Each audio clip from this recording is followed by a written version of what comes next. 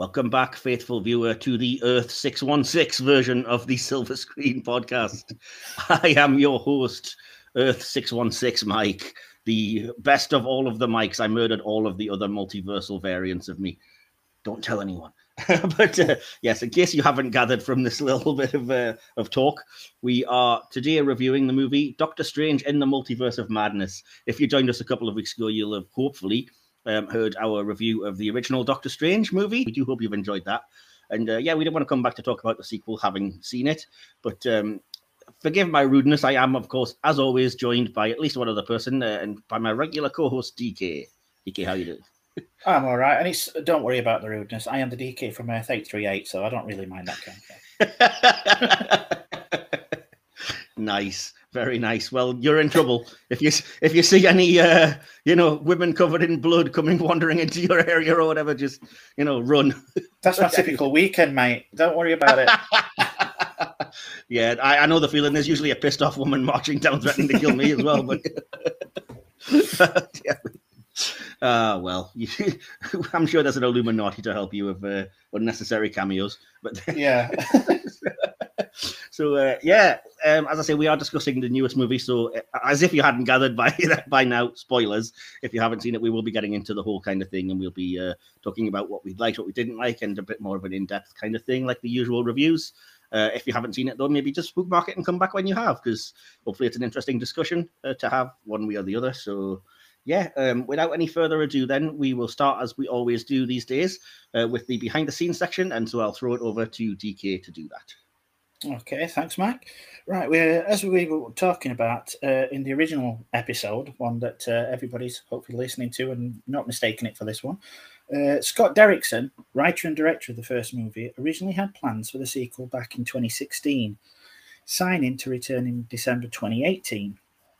Film's title and Elizabeth Olsen's inclusion were announced in the summer of 2019, though Derrickson left the project in January of 2020 due to creative differences, was replaced by Sam Raimi soon afterwards, with Michael Waldron, the writer of the Loki series, on writing duties.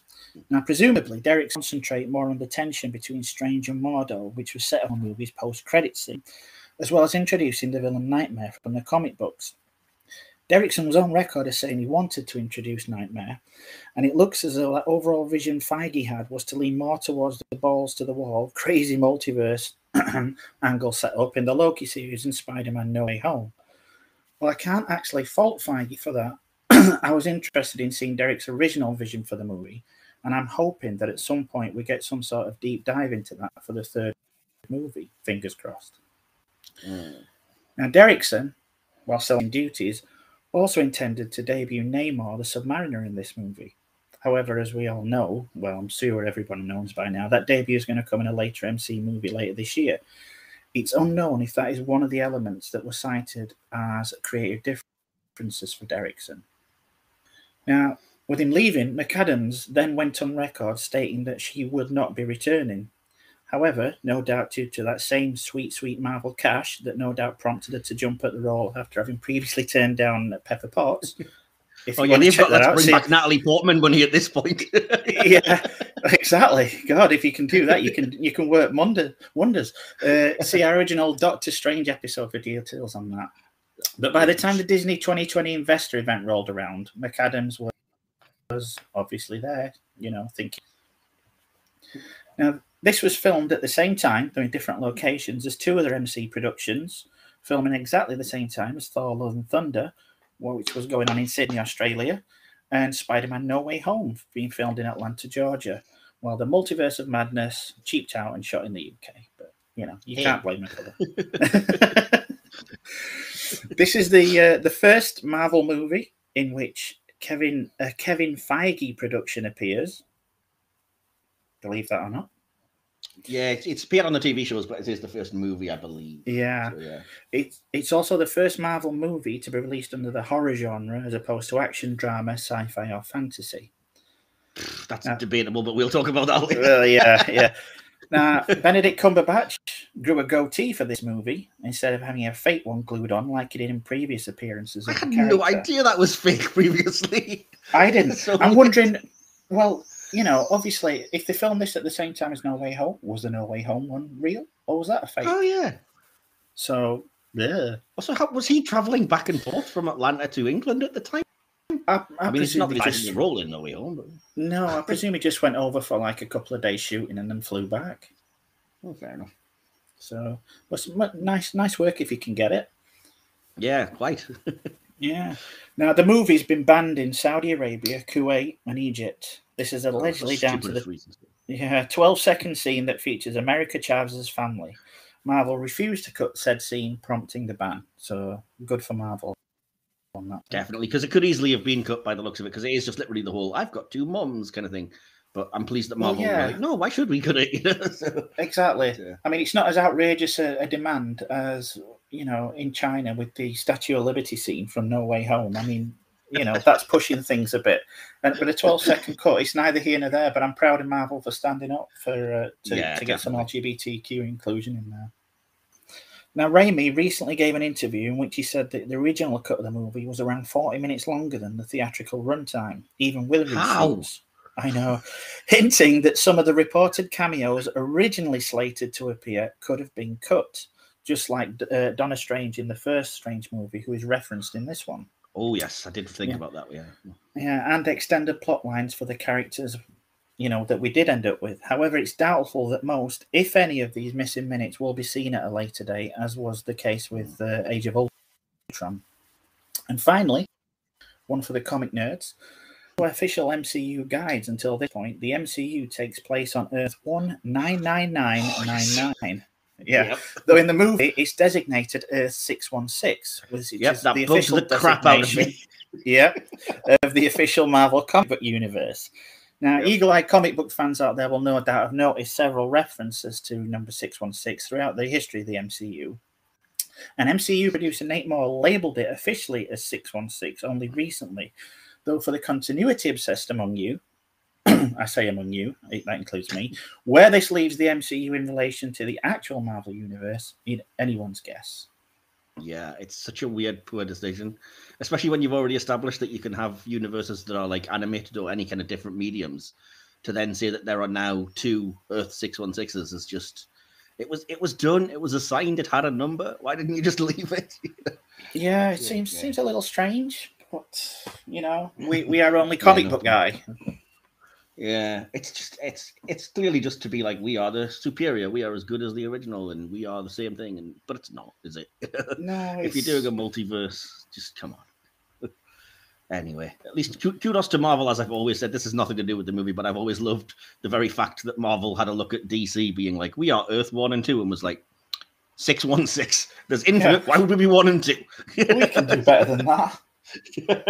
Yeah. And in all fairness, when it comes to the cinematic universes, they're not wrong. Yeah, well, true. No worries. Yeah, well, as I was saying, sorry, we are kind of doing the reviews a little bit differently now. So instead of going chronologically, not least because we've only seen the film once, we're not going scene by scene, hitting every beat. It's kind of just going to be a general discussion about things like acting, directing, etc. In categories like that, and then we can hopefully touch on things through there, and then at the end, always mention anything that we wanted to touch upon that didn't get talked about. So the very first thing that I have written down here, the first section I have is for the acting. So just before I jump in, because I don't want to completely mothball over this here, did you have any kind of thoughts on the acting that you wanted to share, DK? And we can maybe agree or disagree with some of the things. I will say, if my computer starts working, forgive my pronunciation, I've got Chiti Gomez as America. It's such a weird pronunciation because it leaves out most of the letters. It's something like Sochi, which is like, It's nothing like it's written. Apologies if she's listening. I doubt if she will listen, but apologies anyway. I wasn't aware of that. But I actually found her really good throughout this. I actually wanted to see more of America throughout this. I thought the acting, for most of it, was pretty good. It was decent. I mean, Cumberbatch and Olsen, they were both good in their roles. Benedict Wong, really good.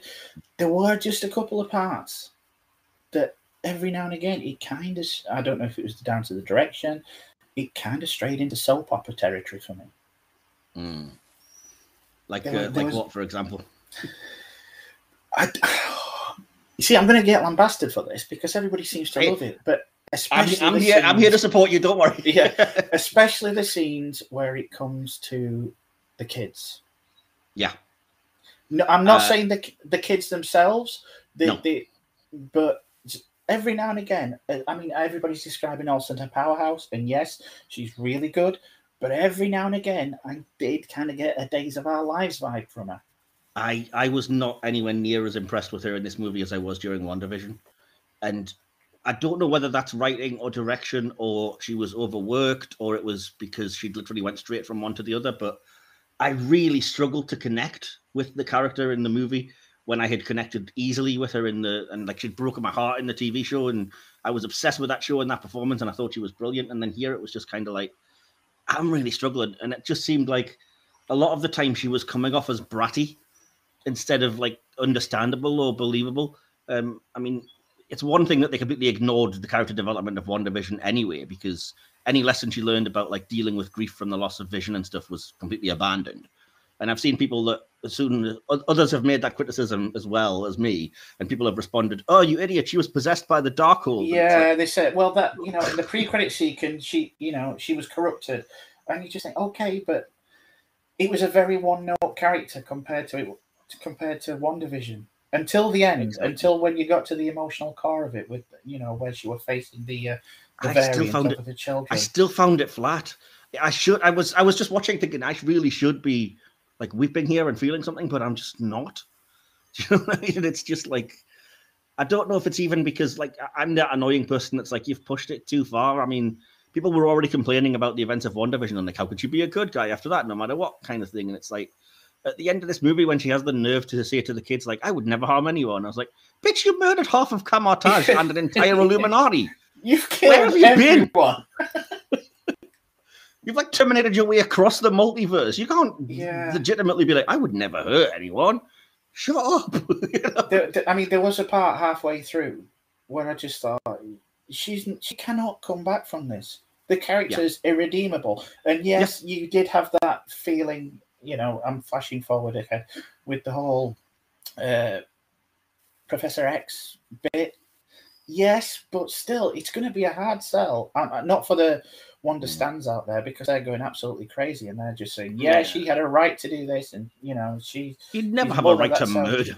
No, it's very, and they're all saying, well, it's double standards because Doc Strange used the Darkhold, even being hypocritical, and I'm kind of thinking, okay, until the Doctor murders everyone, then it's kind of a bit of a... It's not just about using the Darkhold or whatever, though. It's like I said, it's from moment number one.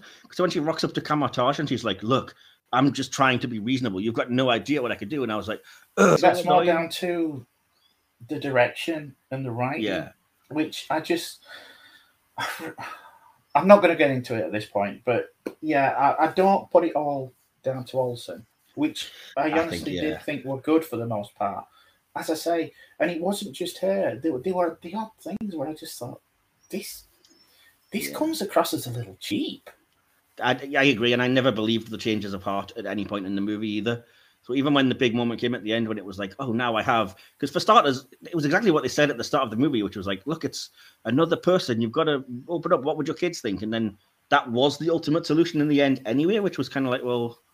Why did we have to spend 2 hours getting it to that exact point and sacrifice so many people? And it's like when you eventually do get there, I'm supposed to be like, oh, this is a believable change of heart. I've seen nothing to show me that at all. She's been merciless the entire time. Yeah. And yet I'm supposed to believe she'll be like, oh, no, I'm so sorry. I didn't mean to. Do you know what I mean? Yeah. Yeah, it's bad writing, I think, as well, because like, I never really looked forward to it when I heard that Michael Waldron was writing, because I think he has exactly the same problems in the Loki series, in that he promises a multiverse of cool ideas and everything, and it basically boils down to 5 weeks of plodding, not doing anything with your potential, and then having, oh, look, it's classic Loki's costume. See, but this is the thing. Honestly, I know I'm one of the very few, but I absolutely adored the TV series. Loki, the TV series. That gave me excitement, and that gave me vibes that I just didn't get from this. Yeah. I mean, I can see that there was a lot more character work that was better probably in the Loki TV series, but that's because you have two great actors in the lead. But again, it was writing things that never got followed up on, and it was just the same as this one, which was like, we're gonna have branching universes and a huge war, and we're bombing all the multiverse, and nope, dealt with it off screen in between episodes. Oh, it's so frustrating. Yeah. But, anyway, I'll move on from there because all of the Wanda stands have now stopped listening. But I will once again reiterate that I was we one now of have you. a fatwa on us. Yeah, I was one of you during WandaVision. I was like, I'm with it. I can understand. I'm sold on the performance. The idea that yes, what she did was horrible, but her penance is losing her kids and her husband and everything. But there comes a point when you're like, no, come on, Anyway, breathe. Yeah, talking of. Sorry, it didn't gel for me, and no. They had the end credit sequence, but after what was it, 8 episodes, an end credit sequence to explain how she just how she suddenly turned into this one-note character just don't cut it to me. Yeah, and plus you can't just not show us that. If you're going to do a corruption thing, then either do something where she would appear like zombie-fied, or show us it gradually happening so that you could invest in it. Don't just be like, have her appear and then go, I am now corrupted. I am sending monsters after someone. When did that happen? Off screen. Yeah, it was a very tell don't show kind of thing, and I didn't exactly. Yeah, straight out of the gate, it set me off on with a bad vibe. I just thought, no, don't like how they've done that. I couldn't reconcile it from the start because I was like, so why are your two made-up kids more important than this real kid? Because I'm not seeing any justification at all whatsoever. No. So, but it's also weird from a writing standpoint, and it was actually our friend Will who pointed this out. That how come in every other universe those kids exist and look exactly the same, but in our universe she had to create them herself, and that's the only one where that happened. It's so convenient. It's just like because the plot needs it to be the case. Well, and it's what's happened to Vic. I sent kind of a half joke and just said, the most unbelievable, outlandish thing in this entire movie is the idea that Lizzie Olsen is single in every universe. Frankly. Because, like you said, where's Vision? Where's the kid's dad? Where's anybody else? It's always just her and the two kids in a house. Yeah, it's almost like the entire universe. I mean, obviously, it's supposed to take place in the same one that Strange ends up, but, it just seems to be that one little bungalow. Well, not a bungalow, sorry, like a duplex kind of thing. And it just zooms straight in on that. And, everything else is ephemeral with regards to this. But it just makes the entire thing feel so small.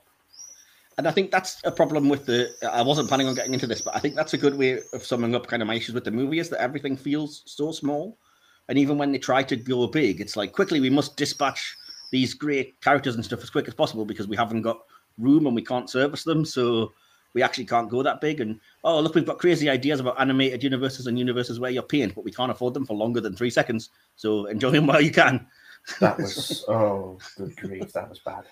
It was so annoying, and it's just kind of like, you've got no ambition, and you do. It's a vast, sprawling multiverse, and it just felt like you were in a room. Like you said, it was like you were so boiled down to that, and there was no sense of scale whatsoever, which is really what a film like this needed. Yeah, when that initial plunge through the multiverse, it sold it for me, because I don't know, you got glimpses of Living Tribunal, and yes, briefly, yeah. You saw a place which some people are claiming is Mustafar from Star Wars because of, apparently they consider, because seriously, it's a theory now that one of the places was Mustafar because they're both owned by Disney. Star Wars in the multiverse, but it was beautiful, it was fantastic, and then 15 seconds later, it was over. Yeah, and I did say this to. I did say this to somebody that was like trying to ask if it was just because I expected cameos or what I was expecting. And I was like, from a title like Multiverse of Madness, I expected more than, look how crazy this world is. We have an exposition memory machine, traffic lights that go backwards, and the dude from The Evil Dead doing the shtick he's been doing since 1987. Ooh, how crazy. Yeah. I don't want to diminish anybody that worked on it. I don't want to be that comic book guy. Oh, I do. But if you're going to promise something, deliver it. Yep. I wouldn't ordinarily be that cruel if it wasn't for the fact that they've been building this up since literally Spider-Man Far From Home. That was the first mention of like a multiverse. Fair enough, it was a mislead on the part of Mysterio, but that's in the audience's head, that's planting the idea of, multiple universes and whatever. So you're talking now, 6 or 7 movies, multiple TV shows, and this was supposed to be the big finale event that it was all building up to, and it just came off like a damn fart. Like, really? Yeah. That was it? if it had just been advertised like, I don't know, like Thor: Love and Thunder. I'm watching Love and Thunder. I'm expecting an MCU movie. I'm now expecting the next Endgame. Yeah. But they were hyping this as if it was the next Endgame. Yeah. Exactly. And like I said, it's the question of like they don't seem to know where they're going, and it seemed like the multiverse was going to be their new Infinity Stones or their new focus. And yet now it seems like this is the end of it, and they've, as far as I'm concerned, it's been really poor. I wasn't happy with the way it's been done at all, because it's just, they've done nothing with it. And the stuff that they have done that they claim was going to be huge has been just either ignored, or we're supposed to believe it had an impact, even though we haven't seen that. I saw, this really, really riled me, was that I saw an interview with Kevin Feige, where they were like, so what was the deal with the end of Loki being like earth-shatteringly important and breaking the multiverse? And he was like, oh, it was that. That is important. That was the way that the spell was able to fail in No Way Home and everything, and how these things happen. And I was like, since when? Yeah. Show us this then. You know? It's it's nonsense. It really is. You had a clear through line from, WandaVision, Loki, What If, No Way Home, this, Quantum. I don't have that much hope for Quantumania now, to be honest, because if everything else has just fizzled, and this was supposed to be the linchpin of the entire kind of saga. Well, the quantum realm isn't the multiverse, so we shouldn't have to rely on that to tie up a completely different thread. No, but it harks back to the end of Loki, and obviously something has to, because nothing has so far. And they've got a second season of that show, haven't they? Yeah, but it just leaves me wondering, with the exception of Wanda's Got Kids, are the TV series important whatsoever? Someone could go in and watch this movie, and you could say, "Oh well, but you saw Captain Carter in What If?" Okay, it's obviously not Wasn't that the same Captain one. Carter. Yeah, who cares? It could just be anyone. Yep. And that was my issue with all of the cameos, is that they're expecting me to get excited about, like, oh, wow, look, a version of Reed Richards I've never met before and won't again because you killed him. Why should I care? You know what I mean? It's just, like, I don't just get, I mean, I'm an easy mark, don't get me wrong, but I don't just get excited by you going, ooh, look, character you know. Okay, they're gone now. Yeah. I mean, I know we've jumped ahead here from kind of the act to the writing. Sorry, we went a bit off, but that's the point of the loose format, I guess, isn't it? Yeah. And I know that there were some people out there just posting absolute bullshit, and people were believing it. Like, we've got Tom, the superior Iron Man, and Deadpool, and the Hulk was going to be in it at one point, and all the Spider-Men were back. And we're gonna have Tobey Maguire again. People were saying Ghost Rider and stuff like that, and at that point, I was thinking, okay, people are building this up, so no one's actually interested in the plot. People are just going to see this for cameos. And that's not how it should be. I remember saying that in the original Doctor Strange thing. But how they've done it is even the cameos that were there are just redundant. This is the first time I've thought this, so bear with me as I try to form the cogent thought. But they Ralph Bonered us, in that they showed us something that would have been like, oh, wow, it's so cool if this turns out to be Quicksilver, played by the same actor. Nope, not them. Doesn't matter. I could have I kind of lived with that, though. That was just, it was childish, but yeah, it's there. But it's the same thing.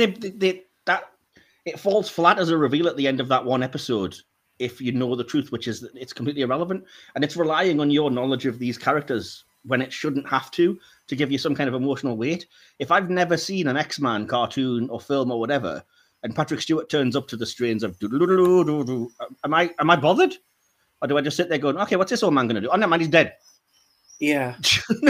I mean, to some extent, it is the same as people were letting their imaginations get ahead of them, like they did in WandaVision with, oh, there's a fly on the curtain, it's Mephisto, everything. But God, I can't. I think the film seemed a little bit like it was missing a draft where it needed an actual bigger villain than Wanda to have been behind everything. And I know that's controversial because the comics kind of did that, because, as you said, there's no way to redeem the Scarlet Witch once you've done the Avengers Disassembled House of M thing. So the comic solution was to then come out of nowhere and be like, turns out it was Dr. Doom all along. Yeah. And I was like, oh. But you're not going to get that here. I would rather they had a bigger villain and like reveal it as like, it's the Darkhold, but it was Nightmare using it to get to her, to manipulate her to actually open the multiverse and claim power or something. I mean, just any kind of... They could in the third one, you know, it's especially with that end credit sequence. But what we got, we were promised a whirlwind of reality hopping. Instead, we had 15 seconds and then dumped in what turned out to be obviously, it was a very pretty dimension, but it were also pretty insipid. Yeah. It wasn't that different. Like I said, the fact that the film, it was insulting that the film goes to great pains to go, red means go here? Whoa. And I'm like, come on. Am I supposed to act like this is the most bizarre thing I've ever seen? It's kind of like something you'd expect from a Bill and Ted movie. Or just a really low budget attempt to do the multiverse. Like you said, like they haven't got millions of quid or whatever. So it's just like, we'll use the same street, but we'll just say the traffic lights go different. You know? Yeah. I was just going to say the sheer cheek as well of just using, you have the multiverse there, you could do anything with it, and you use it for exposition. We need to know the character's thoughts. So in this universe, you have a thing where apparently you have to pay for to have your memories read and viewed, but then you also don't pay. It's just so stupid. Yeah. It's that is only there so that you can see America Chavez's backstory. There's no reason for it in the story. It stops the story dead. She stands on it for no character reason whatsoever. It's just literally so that you can go, yo, audience, this is why she's important. Exactly. Everything feels like forced moments. There's no natural development of these characters. There's no natural development for any of the characters, bar Strange and Wanda. And even Wanda, in my opinion, is pushing it. Yeah, and I agree with what you said in regards that I think Xochitl Gomez is a fantastic actor with a lot of promise and hopefully a lot of good things ahead of her. But she was given nothing in this movie. She's a living MacGuffin. She's a prop. Yeah. So I felt bad for her because it was like they're giving her nothing to do. Well, this is what I'm saying. I like her as an actress. I would like to see more of her, but you know, apart from what. When you think of she how did cool seem those to be powers damsel are, in distress for the most part. Oh, completely. And I mean, she's on the run, but come on, we need more than you're doing a disservice to the character and the actress. Completely. That's my point. Is that you could replace her with an object that did the same thing. Like, I don't know. There's this tablet that opens the multiverse, and Wanda wants to get it, and we have to protect it, and it won't change the movie one jot. No. It would be exactly the same. But I think you could say that about most of the characters. You could definitely say about the Illuminati. And for poor Rintra in Kamatage. That was one thing I was going to mention later on because I have a real bee in my bonnet about that character. What was the point? Yep. I know absolutely nothing about that character. And why are they there? What's the point? Sell Funkos. That's the only thing I can think of because, there's a Funko of Rintra. Great. Who's Rintra? He's this new character in Multiverse of Madness. Oh, there he is. Oh, and he's gone. Yep. But I mean, this is part of the problem that I'm having is that and I'm part of the problem, don't get me wrong, because I love when Marvel's like, embrace the silliness and the characters and the bizarre things and stuff. And it's just like, not everybody's going to need to be treated like a number one newbie and you can put in things from the comics and stuff. And it's like, all right, you can. But don't just dump a green Minotaur in Doctor Strange's home, not mention anything about who they are or why they're there, and expect me not to go, what the fuck is going on? It's not that so much as bringing merchandise out for the character. Yeah. As if that character is going to play a pivotal role. Or as if they had an important role, which is just like, I am background extra number 4 in this scene. Yeah, I mean, people get on about, why do people think Boba Fett is so cool? He had more than 2 lights. Well, that's more than Rintra's had. Yep. But again, I want to know why he's there. Don't dump something that outlandish on me without any explanation whatsoever. Especially not when you've had a movie before where he didn't appear. I mean, I've watched the entire MCU and I still was left thinking, have I missed something? Where's that character from? Do you know what I mean? You've had multiple films to introduce. I think it was you. I can remember you asking me it way back. I can't remember what we were talking about, but you said, who's the Minotaur dude? Yeah, exactly. And I said something, and then I thought, well, while I'm watching it, I just thought, well, I could be right, I could be wrong. It's another example, I think, of just fan service of the worst kind, because it's just like, thing you recognize, there you go, eat it up. And it would be the equivalent of Thor: Love and Thunder having a scene where Beta Ray Bill just appears on screen, goes, "Oh hey Thor, we had a great fight there," and leaves. And nobody addresses it. Nobody mentions it. No. Nobody knows why there's a horse dressed like Thor. It's just there. I could have understood it if the rest of the movie were that trippy. Yeah, exactly. Because this is the whole problem I have with the movie. It's called Multiverse of Madness. Yep. It's directed by Sam Raimi. Yep. You expect, as I said, you expect some kind of balls to the wall, trippy, multiple dimension hopping, trying to get away from Scarlet Witch. Yes, you might see people that you recognize, you might see people that you don't recognize, but it's all going to be outlandish, and you're going to come out thinking, "What a ride!" Yeah, and I was trying to sum it up on Twitter, and I said that the thing is, because people were asking me like, what do you think is the promise of the title and whatever else, and I was like, the title promises you a romp, and what I actually got was a chase slog. Like, it promised you something along the lines of, like, I don't know, it's a bad example because everybody's comparing them, but like that new film Everything Everywhere All at Once, where it's like crazy, or like Jet Li's The One or something. It promised something like that, and it gave me The Terminator. It was like, it's an embarrassment when, like I said, Marvel and Disney are supposed to be like the number one leading thing with all of the money in the world and the best of ideas. And yet this multiverse concept has been done better by, off the top of my head, the Ninja Turtles, the Power Rangers, DC Comics on television, 1,000 other movies that have done a better job of it. Into the Spider-Verse. Spider-Verse, exactly. I mean, even No Way Home, at least they were universes we recognized. You know what I mean?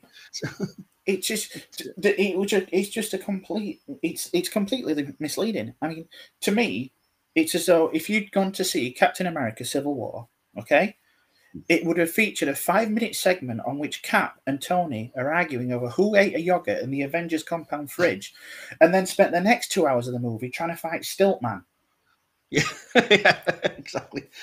I see your point, definitely, but yeah, sorry. A lot of the things I was going to mention in the different categories have been touched on, but I promised I would try and stick to them, so I will go back if that's all right with you. That's fine, mate. Believe it or not, that all sprang from writing, but I'll mention the things that it touched on, because from acting, sorry, I should say, but I'll mention the other stuff. And yeah, so the next thing I was going to say was that in terms of acting, I thought Benedict Cumberbatch was reliably good, to be fair to him. But it was clear that he was having a ball when he was getting to play something different. Like he was the other Strange, or he was like the zombified dead version of Strange. And again, it's criminal that they didn't let him do more of that, because everything he got to play was just milquetoast, I am hero Strange. And it's like, I love that character and I love that he's heroic. But again, it's a multiverse. Give poor Benedict the chance to flex his acting chops. Yeah. And I also wanted to say about the acting. Rachel McAdams, I will say, in the Illuminati world, which I can't remember the number of, but I know you can. 838. 838, there you go. That version of McAdams actually is much better. She's much more likable, and she does at least get more, as in she gets anything to do, but it still just kind of feels like a square peg round hole, the same as my problems if you listen back to our other one with the previous movie, in that character just doesn't really belong there, and she's there just because she has to be, because she's Doctor Strange's love interest in these movies. Even though the movie then has the goal to introduce Strange's future wife in a post-credit scene. So she should have been there from the start. Yeah. Why have we been using Night Nurse if you had the rights to Clea, for crying out loud? But again, that to me was a kind of... It all felt very early 2000s comic book movie. I guess, but that's Doctor Strange, though. He's supposed to be outlandish and a bit weird, and kind of all the characters around him are a little bit weird. But it kind of wasn't weird in a good way. It felt weird in a kind of haphazard, cheap, this bunch of people don't quite know what they're doing way. Yeah, I see what you mean. I didn't mind it, so I kind of disagree with you a little bit on that point, because I think my biggest excitement was perhaps that scene at the end, because I actually knew who that character was. So when like Ringtron and stuff, I was like, Clea from the Doctor Strange comics, finally! And she's opening the Dark Dimension, stuff that I know, you know. But, it just felt very tame, and it just felt very, as I say, you know, old Sony Fantastic Four, Ghost Rider kind of thing. I like those movies, though. I like them, but they're very much, and it's the same, to me, it's the same as the Illuminati. They're very much of their time. And I thought we'd progressed. Now, some bits of this film do seem to have progressed, but for a lot of it, it's like Sam Raimi never left those Spider-Man movies behind. I'm going to have to disagree on that, because I think the Spider-Man films are way better. They work better than anything he's able to do here. Even the third one, when it really shouldn't and doesn't a lot of the time, does a better job of melding that tone and giving you something. You know? Maybe that's just me, and you know, feel free to disagree, anybody at all. But yeah, I just didn't feel that sense of, oh, it's a Raimi film at all. It felt to me like it was like, do as you're told, and we'll throw you a couple of 5-minute bits where you can do what you want. Do you know what I mean? It did feel like a Raimi, but as someone said online, it sometimes felt more Spider-Man 3 Raimi than Evil Dead Raimi. Well, yeah, which is my point, because there's a lot of Spider-Man 3 which you can tell is like, look, the studio needs you to do this, so just do. Talking about good actors and stuff, we've mentioned this a lot in our previous Doctor Strange Warden review, so I won't go too far into it, but it was criminal that they completely wasted Chiwetel Ejiofor again. Oh, yeah.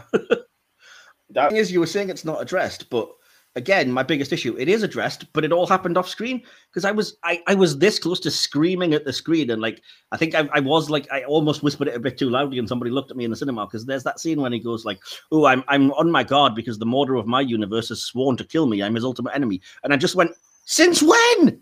Yeah, we never saw that. Yeah. He never said that, anything of the sort. So either something's happened off screen again, or you're talking crap. Yeah, they've glossed over all the interesting stuff for pointless fan service. Yep, completely. And it's just silly. It really is. But on a more positive note, since we're talking about the Illuminati, so, you know, spoilers-ish, I guess. But I did want to say that although the character ultimately ended up being pointless, I was actually quite impressed with Krasinski to play Reed Richards in a very small role, because he kind of sold me when I was never one of the people that was like, that would be great casting when I was watching like fan art on the internet and stuff. And yet, having watched him in the role for 4 or 5 minutes, I was like, actually, you know what? He's not bad. So, I would be interested to find out how they actually got him, because he swore blind for so long. I'd love to do it, but it's not happening. And then you kept seeing all these fan theories and all this fan artwork, as you say. So I wonder if Raimi approached him or he approached them. Or... I have a theory about it, which is similar to, it's not really even my theory, somebody else mentioned it today, but I did see it and started to wonder, which is, it's an awful coincidence that Fantastic Four lost its director, just as a man who's known as a director and actor got cast in the role. So you got to wonder if maybe that's how they got him. Oh, so you're thinking there could have been a deal set up as I think it could have been this character and you can direct it. Yeah. Come and play Mr. Fantastic for us, and we'll let you direct the movie. I mean, wouldn't you? That's quite. That would be quite savvy, actually. I could really get on board with that. We're going back to Illuminati. It was amazing to see him. It was amazing. I was blown away by the fact that we got Anson Mount as Black Bolt. Oh, I could not believe that. That was one thing I swore blind was never going to happen. Everybody that was like, well, the Inhumans are in the Illuminati. Is there a chance? And I was like, after that disaster, there's no way Marvel are touching that with a 10-foot pole. And then Anson Mount appeared, and he was in the actual comic authentic costume, and they used his ridiculous name, and I was like, prove me wrong, Feige. Jeez. Yeah, I mean, I've got to be honest. I did prefer the muted though it was. I did prefer the TV series costume. I think we're past the era where leather jackets with a slight pattern on constitutes a superhero costume. I really do. There was just something about this one that felt kind of off. I just thought this is a fantastic day for Anson. What with this and Strange New Worlds, he's just like king of the world. It was a fantastic day for Captains of the Enterprise, because Patrick Stewart was in both of the finale of his Picard show and in the Illuminati as well. So yeah, you know, I mean, we Trek fans be eaten, shall we say? Regardless of how it was implemented, and regardless of how we both feel about how they were done a disservice, I think that to get them in, as well as Captain Carter and Captain Marvel. Sorry, had a brain fart. That was the one I wasn't overly fussed about, and I think they handled the worst. Because, fair enough, Lashana Lynch is a great actress, and I can kind of see why you would want her for that reason. But Captain Marvel was never a part of the comics Illuminati, which I know, whiny, it doesn't be the same in the comics. But Captain Marvel's also so OP in that universe that we're expected to believe that she can stand up against Thanos punching her square in the face with the Power Stone, or a barrage from Kree ships. But a statue to the face will kill her? Yeah. It's nonsense. It's just like, we need to dispatch them as quickly as possible. So, I don't know. This will do. And that entire section, with the exception of the nice little bit of banter between Strange and Mordo, because at least we were getting something from them. Apart from that, I just thought that entire Illuminati section was just a waste. It was a waste of we could have done without, but there's things that I liked in it to just not be completely missed and negative Nelly about it all, because I appreciated the fact that they actually took the time to address the fact that Mr. Fantastic has kids, because that's again a big drop from the comics of like, ooh, Franklin and Valeria. But it also gave you at least a smidgen of a chance to try and give Wanda a chance to give pause and for her to say like, well, is their mother still alive? So that you can believe like, okay, if she wasn't, maybe she would have shown a tiny scrap of mercy. Do you know what I mean? But yeah, anyway. Yeah, I was reading a thread on this, and one of the people said the reason it doesn't work is, as we were saying earlier, they don't have time to be brought into the script naturally. You have no connection with them. That's the thing, yeah. And what it is, it's basically a roll call. You didn't even have to name them name by name. Some people could have pointed and gone, oh, that's such and such, that's such and such. Or you didn't even have to name them at all. But the fact, and here is Black Bolt, Blackagar Boltagon, and here is Captain Marvel, and here is Captain Cat, and it's like after each one, there was like a small pause as if they were waiting for the audience to go, woo! Yeah. Oh, yeah. Well, that's the thing I was going to mention, because I would love to know what was happening in other people's screenings, because this is kind of, what's the word I'm looking for? It's kind of like, apropos of nothing, it's just stories from my life. But when we went to go and see No Way Home, I was with my brother. And when Andrew Garfield appeared, you have never heard cheers like that in the entire screen we were in. And then Tobey Maguire appeared, and it was like, well, we better cheer for him because we cheered for the one, yeah, kind of thing. But there were still cheers. I'm not going to, diss him or anything. And you could tell there was louder cheers from the oldies like me that were like, yeah, he's ours. Give us our Spider-Man as well. Come on.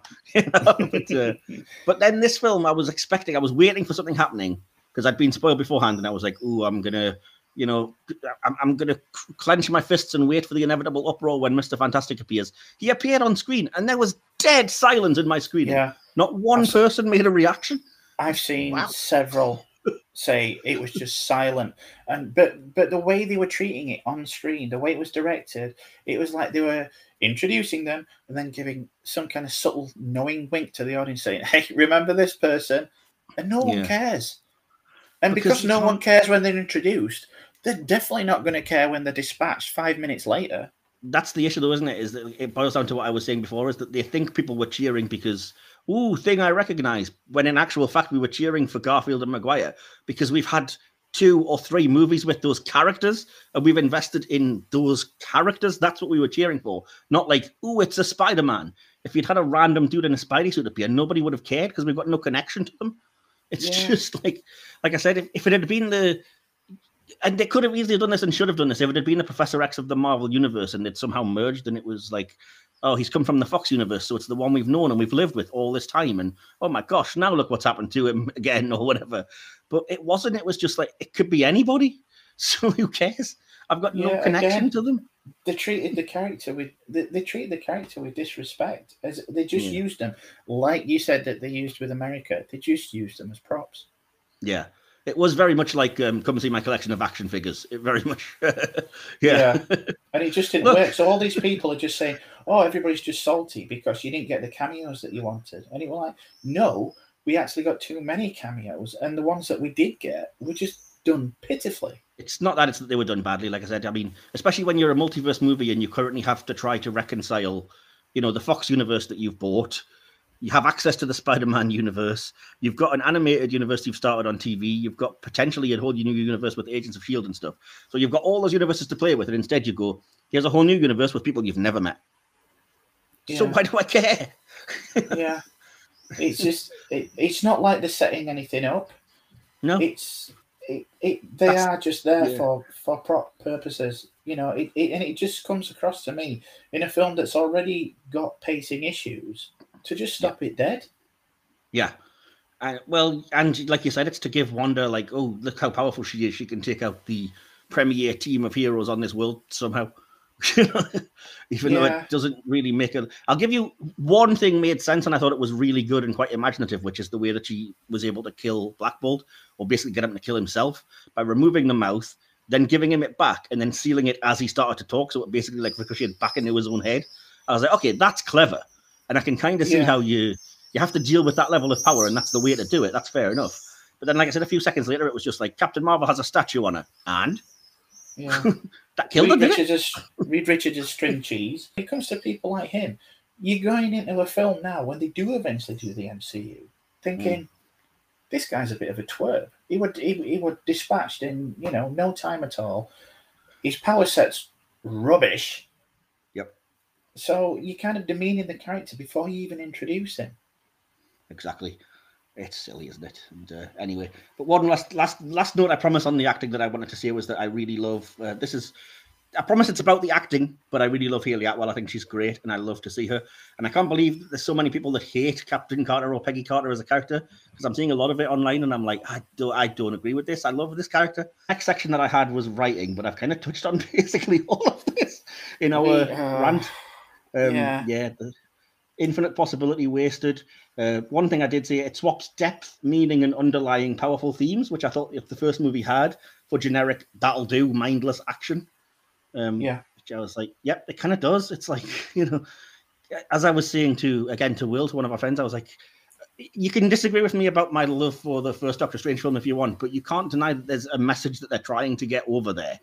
The whole, it's not about you and you're allowed to fail, and there's stuff that it's saying that matters, and yet what is the underlying message of this film? Because the only one I can find is, bitches be crazy. Yeah, it's. I mean, you can kind of see that they say no. It's it's about a mother and a search for children. Hence the MOM acronym. But I will. But it doesn't work so much when you make that character a one-note character and only kind of show them some vulnerability right at the end.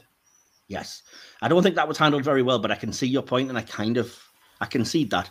But I did also read, which I'm just remembering, so apologies, it's popping into my head, that I read somebody that said, wow, the reason that Doctor Strange is so protective of America isn't just that he's a good guy, it's that he's making up for the guilt he feels about the loss of his younger sister, and that if he can protect America, somehow it'll make up for not being able to protect her. And I was like, that's gorgeous. Where was that in the film then? You know what I mean? Because I didn't get that. Now talking about direction, and I will say that, again, we touched on it, but there was more fanfare for not just the Spider-Mans, but it was quite telling for me that I saw this on the same day that I watched the Moon Knight season 2 finale, season 1 finale, sorry.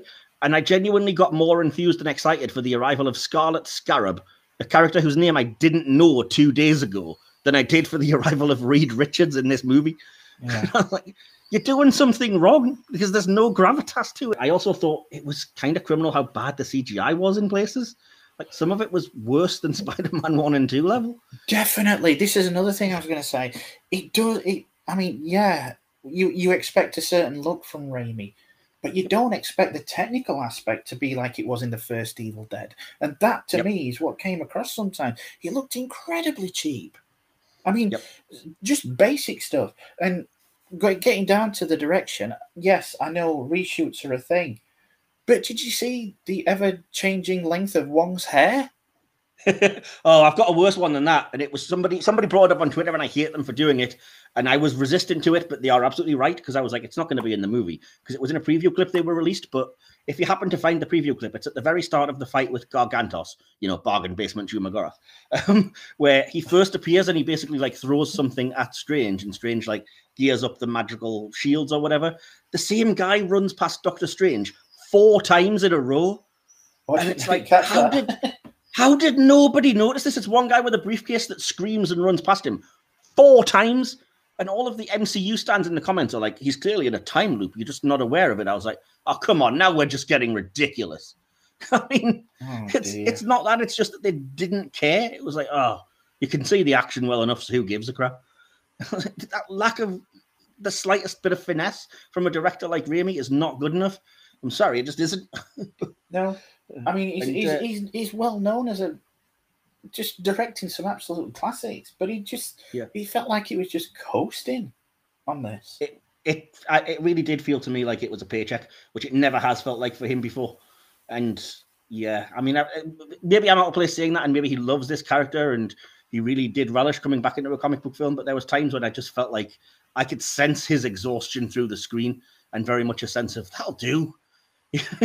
Yeah. But again, maybe that's just me. No, I don't think it is, because for the amount, as I said earlier, the amount of people, the professionals involved in this, it shouldn't be looking like that as a finished product. Yeah, and I will say as well, I thought it was incredibly cheap, and I did not appreciate it in the level that I was supposed to if it was an intentional callback. But when Gargantos in that first scene starts kind of climbing up the wall of the building and everything, and I was like, okay, so you're doing Spider-Man 2 again.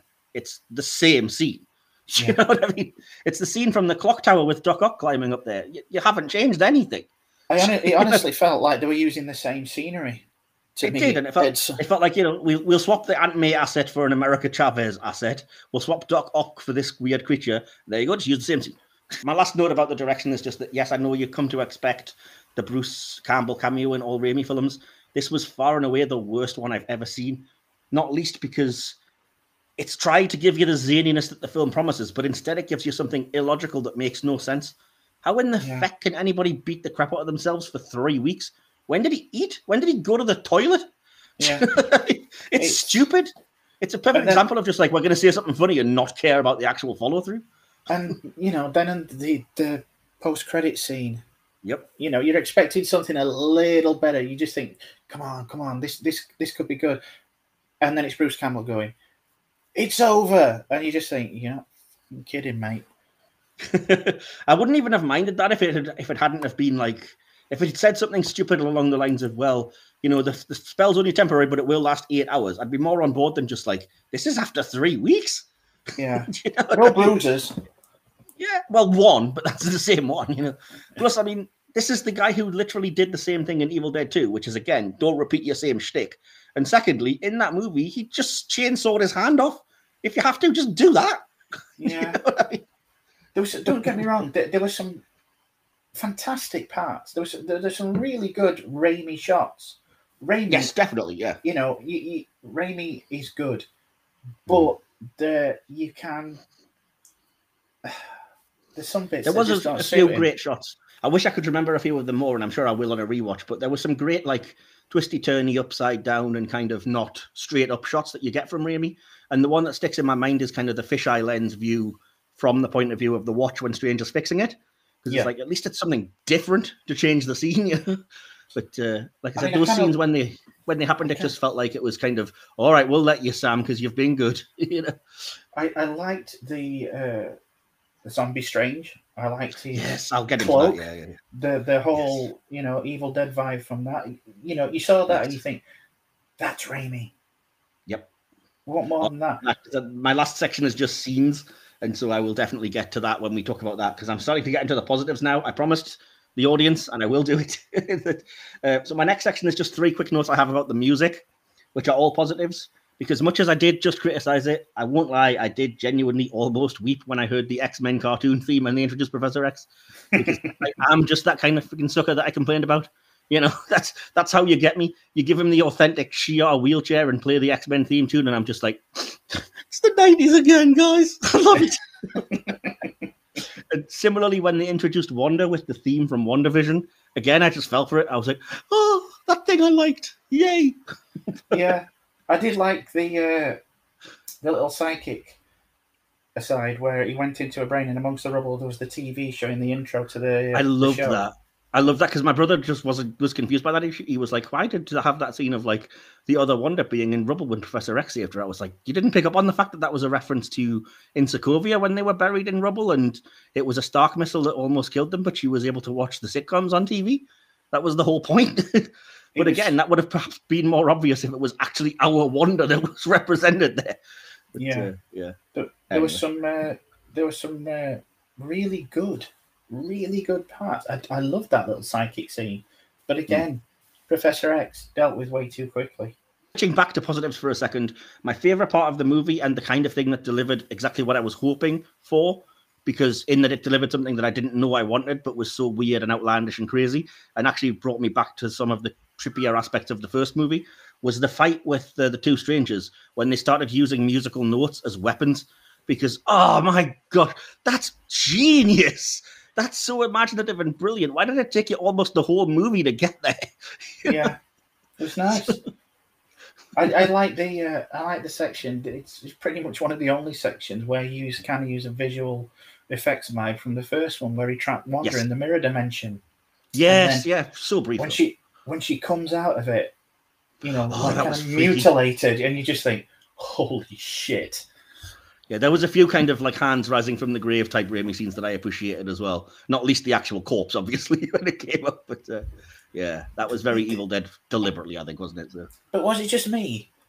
Why would anybody have buried a corpse in the roof of a building?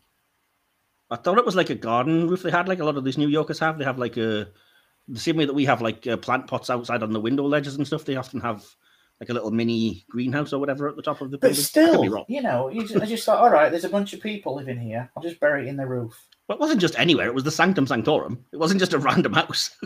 Yeah, but still, it just struck me as a bit, what? You could have buried anywhere. At least bury it where there's protection spells. You couldn't have just like opened a pocket dimension and just chucked it in and say, "Yeah, dumb ammo."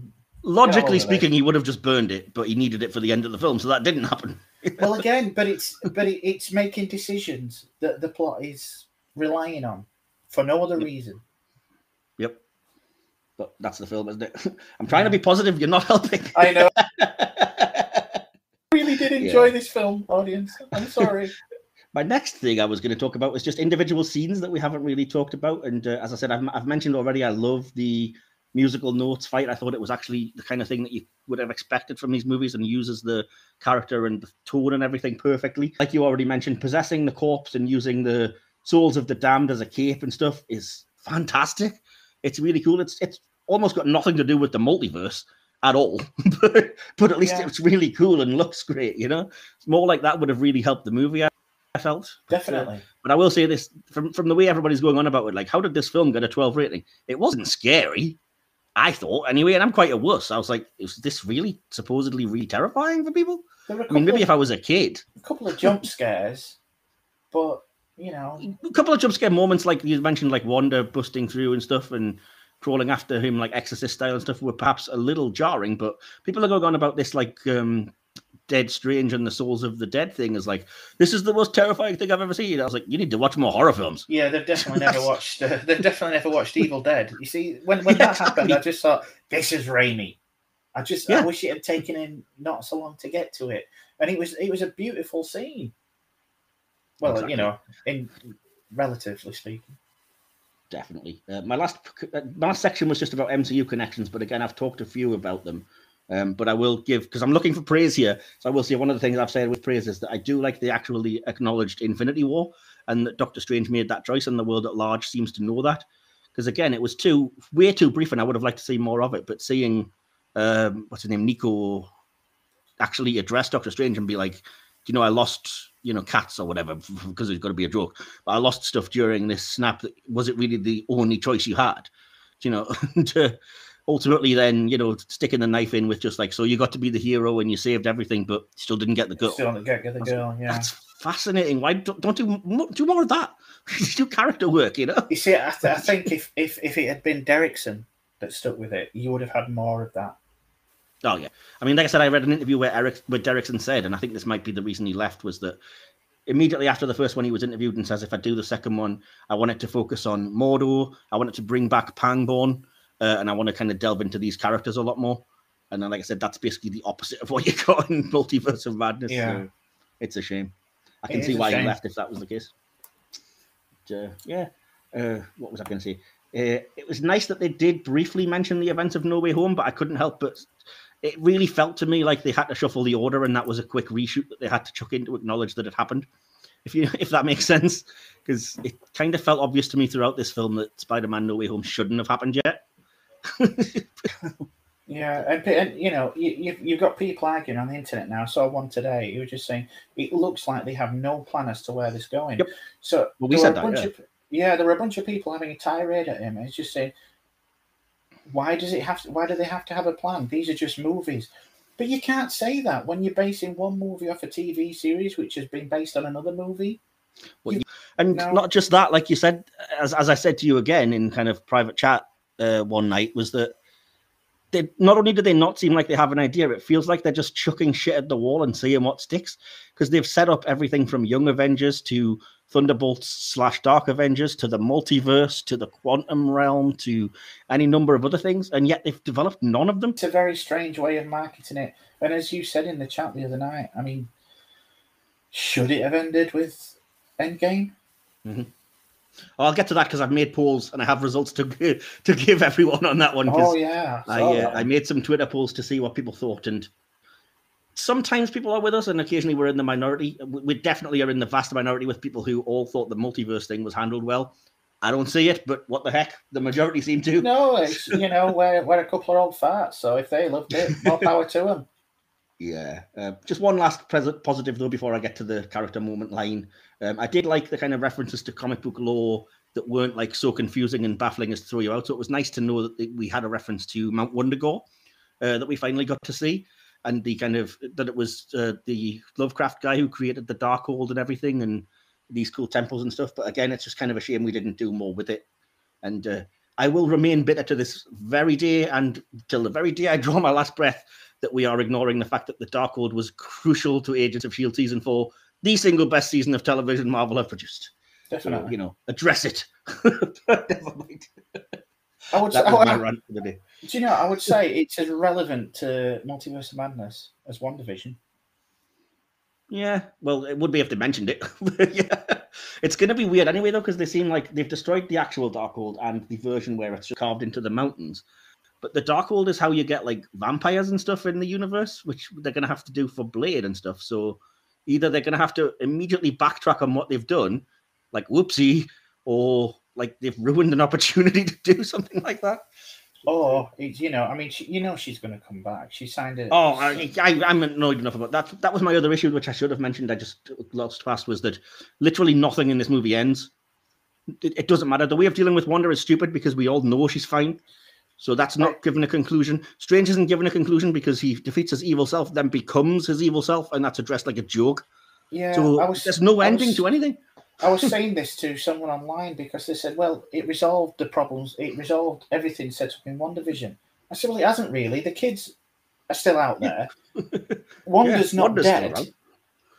Strange has got a third eye now. And, well, obviously he's in pain 1 minute and then the next minute he's just happily walking down the street with a scarf on.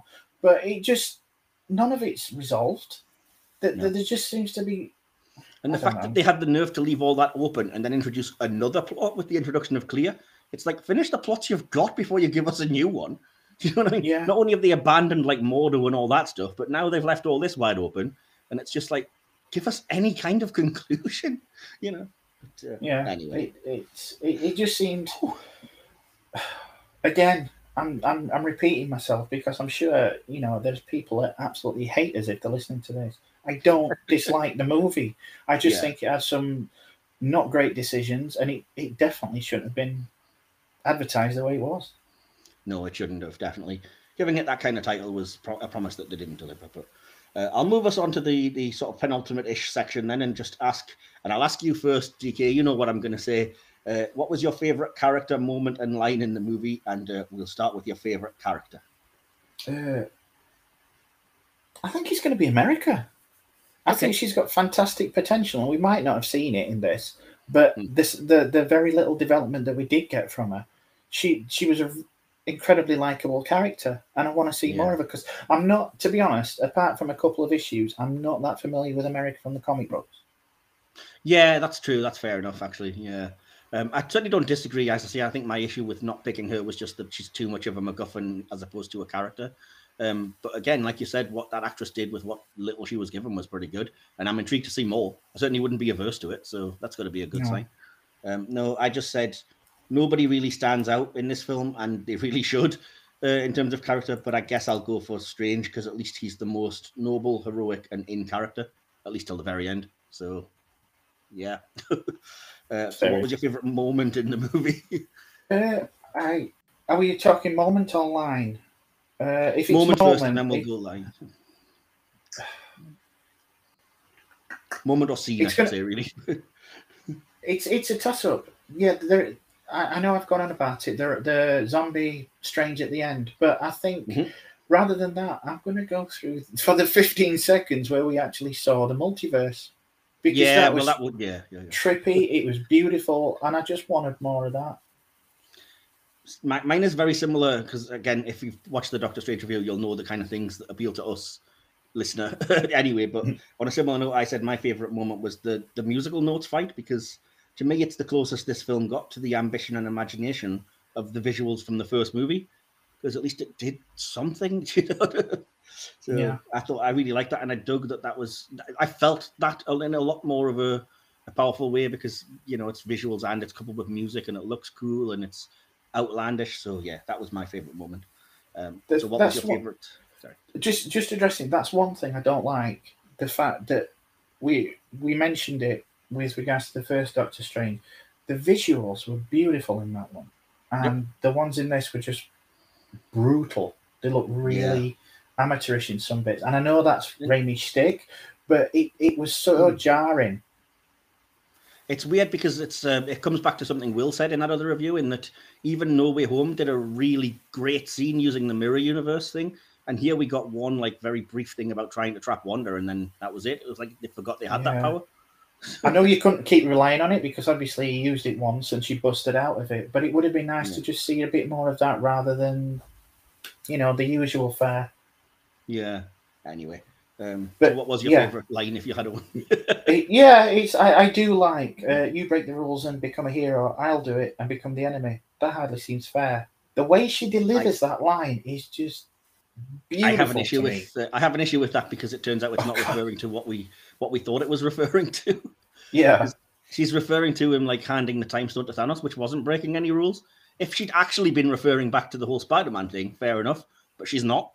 So I don't mind it. I'm taking it as a standalone line and the way it was delivered. I get that. Yeah, I get that. Fair enough. But I'm just saying, in context in the movie, it doesn't work for me because. And the way she delivers it, I've got to be honest. I think she's a fantastic actress, but when she delivered that line, I'm like, "Whew, Elizabeth!" Yeah. Yeah. I think that would have done really well. My favorite line is just going to annoy half the listeners again, so apologies, haters. But it literally was just, "Who, me? Oh, I could do this all day." Oh, really?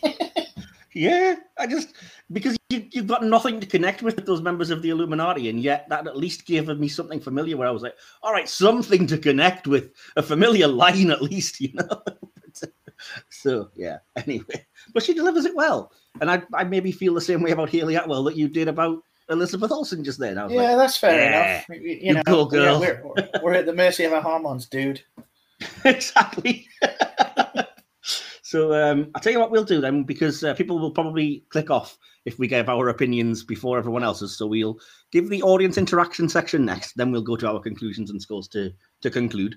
I did ask on Twitter, what were your thoughts if you happen to have seen the movie? Didn't get a lot of responses. I literally only got one, but it was from a regular follower of mine. So shout out to Ramon Urquiza, who constantly tags me on Follow Fridays and stuff as well. Absolute legend, and has the hashtag We Are Starfleet in his bio, so he's good. But he just said, with no spoilers, Doctor Strange Multiverse of Madness is more madness than multiverse. And, yep, I got to agree with him. Fair enough. Yeah, that's kind of related to what we were saying, really, wasn't it? Yeah. I wanted to get into this a little bit, so apologies. Please indulge me, listeners and viewers. In the absence of kind of any real feedback on this movie, because it is quite new, I thought we would do sort of random, what I call Marvel Studios Phase 4 polls, just because I'm curious and just because it seems like a nice time to take stock. So the first one that I said was just, how would you rate the Phase 4 movies overall so far? The results of that were 53% said good, 28% said excellent, 16% said poor, and 2% said awful. And that was from 43 people who voted. The next one I said was, what's been your favourite Phase 4 movie so far? And comment if it's not listed. Nobody commented, so it was only the 4 I picked. There were only 19 votes, but Spider-Man No Way Home won with 47%. Then Shang-Chi and the Legend of the Ten Rings got 26%. Doctor Strange and the Multiverse of Madness came third with 21%. And Black Widow in fourth with 5%. No love for Eternals, not surprisingly. No. I listed what the series were and said, how would you rate the Phase 4 Disney Plus shows overall so far? There were only 15 votes. Nobody at all said awful. 47% said excellent, 40% said good, and 14% said poor. So weirdly, it seems like the TV shows have a much better reception than the movies. Well, they give the characters time to breathe, I think. Yeah. I then said, what's been your favourite Phase 4 series so far? And again, feel free to comment if I haven't listed it. I did not list Hawkeye or What If, but nobody said anything, so presumably they would have got 0%, as did Falcon and the Winter Soldier. Didn't pick up any votes, even though it was on the poll. Really? Really, yeah. The winner, again, there was only 14 votes, so who knows how big of a sample it is. But the far and away winner with 57% was WandaVision. And then in joint second place with 21% each were Loki and Moon Knight. So again, I'm kind of loving that WandaVision's getting the love, but yeah, I'm with you. Like, no love for the others at all. Okay. I can't get over it. I loved Hawkeye. Yeah, I liked it. I liked it well enough, certainly. Yeah, there you go. My next question, I promise there's only 2 or 3 more, was how do you feel Phase 4 compares against this same point in Phases 1 to 3? There was 26 votes on this one. 35% of people, the winning votes, said it was worse, which I think is telling. 31% said about the same. 19% said better than some, and only 15% said better. So, again, I think that's quite a telling result when you look at it that way. Next, do you think the MCU, this is the big one, should have wrapped up with Avengers Endgame, as we were talking?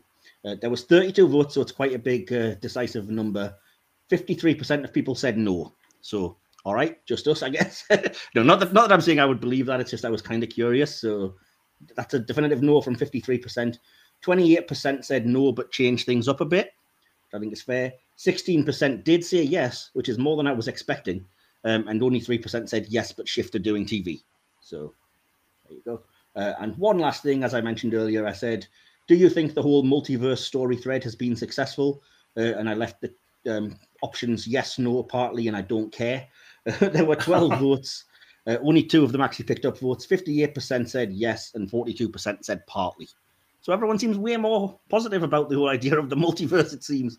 Maybe it's just us that feel like they haven't really done it justice, but there you go. A lot of people I don't know if it's because we know what potential it has, and we know some of the characters that are there. I mean, I was waiting absolutely ages for Kang to come into this universe.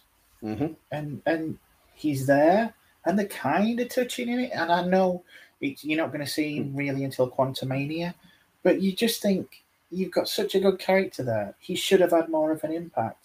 As you say, they're throwing stuff against the wall, seeing what sticks. And as a result, some really good characters aren't getting the exposure that I think they deserve. Yeah.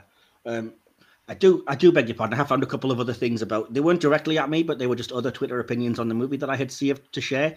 So I might as well, because they were kind of around about the same way. The first one is by Cinemayan K, or Mayank Nailwall, who says, "Dang, Doctor Strange is a bad film. It's visually refreshing and never boring, briskly paced, and has some fun bits. Performances are great, but it's all over the place. The tone constantly shifts between a typical MCU versus Raimi film. The cameos are insulting, and there's no madness." Christ. Yeah. So what do you think? One of my favourite critics, who I find myself agreeing with, not all the time, but certainly quite a lot, is a guy called Dan Murrell, who you should all follow on YouTube and Twitter. He's at Murrell Dan, and he just said, "While it has some great parts, I found the whole of Multiverse of Madness to be a messy MCU centerpiece with empty reveals and continued inconsistency in characterizations. Lots of folks seem to love this movie, but I'm sadly not one of them." That's almost word for word the kind of thing I wanted to be able to express, but didn't quite have the level of gravitas to do so, or lucidity, shall we say. It's been a very divisive movie, which you wouldn't expect from Doctor seeming Strange. Like it was going to be, yeah. It started out seeming like we were in the minority and there was just a lot of positivity towards it, but it's certainly got more mixed as time has gone by. I think it's word of mouth, and I think it's more and more people that are seeing it and thinking this is not what we were promised. And again, it's not to say it's a bad movie. It's just I think people were expecting too much, or were led to believe too much. And apparently Feige said that in the trailers they showed too much because apparently he doesn't have overall. He's not overall in charge of that department anymore. So maybe they'll learn something from this. It does, to some extent, seem to have been the whole WandaVision writ large, in which in which half of the audience are going, it's going to reveal this character, it's going to reveal that character, and they're saying we never actually promised that. Yeah. Well. The last thing I wanted to do before we give our conclusions and score then is just to give. I mentioned to you off air earlier, but I happen to have access to Will Templar's Letterboxd, who's kind of the patron saint of the channel, who comes on quite often with us. So his review is longer than I thought it was going to be, but he says, this film is a blast. Here you guys will understand eventually. And Raimi injects some incredible Raimiisms into this, but my word, there are logical problems with the plot from base one. 2 words, Wanda's children. This is Will talking, by the way, before anybody comes to me. Speaking of which, I hope I never see Julian Hilliard and Jet Klein on screen again. They are truly dreadful child actors. Dude, they're so good in other stuff, I promise. I've seen them in other stuff.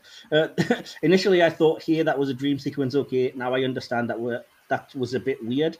Then it juggled the idea that different universes are seen through dreams, an interesting meaty concept, and those dream sequences suddenly became real, which, based on what it showed, ties into the plot being, to quote one of the top reviews of this movie, held together with rubber bands and duct tape, coupled with some James Gunn-esque CGI sequences, editing that fails to flip tones well in any shape or form, scenes that descend into absurdity, evident lack of cues or actor direction in some scenes, resulting in half-baked performances from Benedict and Elizabeth in moments, a meandering plot around the middle that had a few people dotted around the theatre checking the time, which, by the way, my brother did as well, annoying as heck.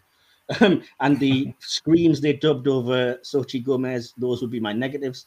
Conversely, the film evolves from a CGI mess into a decent enough but ultimately fun adventure that goes all over the place, not necessarily across the multiverse at large, but more so with how wacky it is, the ideas that this film crams in, the occasional fantastic shot, and the constant stakes and threat level, albeit from dumb Wanda motivations, which by the end was quite well done.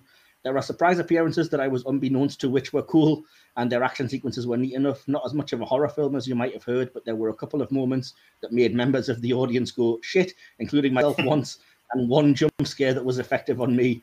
But I appreciated this turn for the MCU. But again, it's not much of a horror film because it is the MCU. I must admit I did contemplate a higher rating, but then I actually thought about the plot a bit more, and I thought, hey, wait a minute. And Will gave the film 2.5 stars. So that's out of 5, by the way. So that was Will's score for the movie. We're not counting that towards the podcast score because he's not here, but I just wanted to share his opinion anyway because it's always interesting to get another point of view. I should have probably saved at least 1 or 2 positive reviews, but it doesn't seem like I found many, so apologies.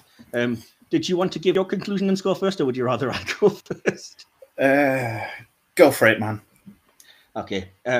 My conclusion is this, and sorry, it's quite long. In a word, disappointing.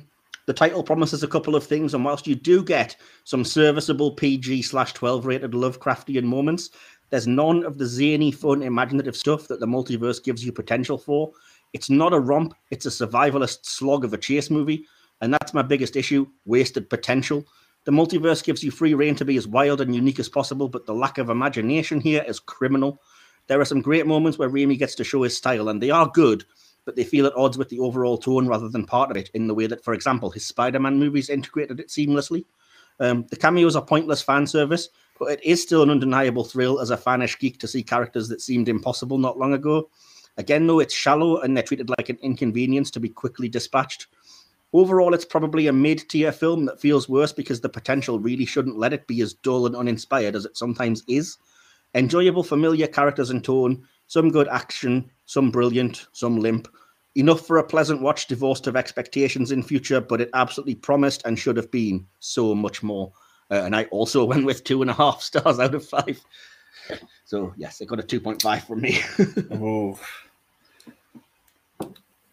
So, the moment of truth, then your conclusion and score, and will you be kinder than any of the rest of us? Okay, right. So Multiverse of Madness had all the ingredients for an epic installment of the MCU saga, but in all honesty, although enjoyable, the longer I sat there afterwards, the more disappointed and angry in the final product I became. Even disregarding the rumour mill and taking it for what it was, it didn't live up to the hype surrounding it.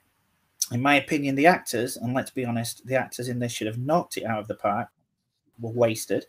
The scripting was place, and any reveals that hadn't been ruined months in advance were so meagre as to warrant a shrug. As we discussed in our original Strange review, the entire premise building up to the movie's release was what surprises the audience had in store. But without a solid grounding and a well thought out story, that entire thing is meaningless. But even disregarding that fact, almost nothing about the movie that came from this warranted even the merest fraction of the hype around those surprises. It's left me feeling for the first time in the history of the MCU that I don't really care what happens to the characters. I will watch it again upon digital or home release, so it's likely my views toward it could warm with time, but as it stands now, I don't hate the movie, but I don't love it. And after the first movie, I so wanted to love it. As it stands, it's just kind of there. It's run of the mill and feels more like an early 2000s superhero flick, which in this day and age just isn't good enough. And for what it could have been, it's such a disappointment. It's enjoyable for what it is, but for what it could have been, it's a waste. As such, I'm going to have to give Multiverse of Misnomers a middle of the road 3. Oh, okay.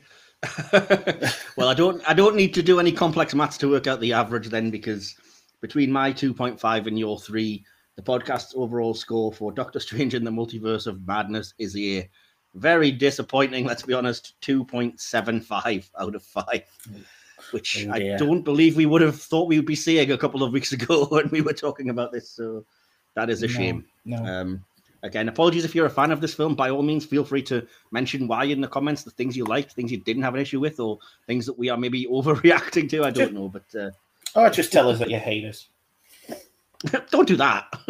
Hopefully, we've given you at least justifications for how we feel the way if we do. But yeah, so we are going to sign off because we have another podcast to record as of right now. But just quickly, I was just going to ask DK for your details where people can find you on the interwebs.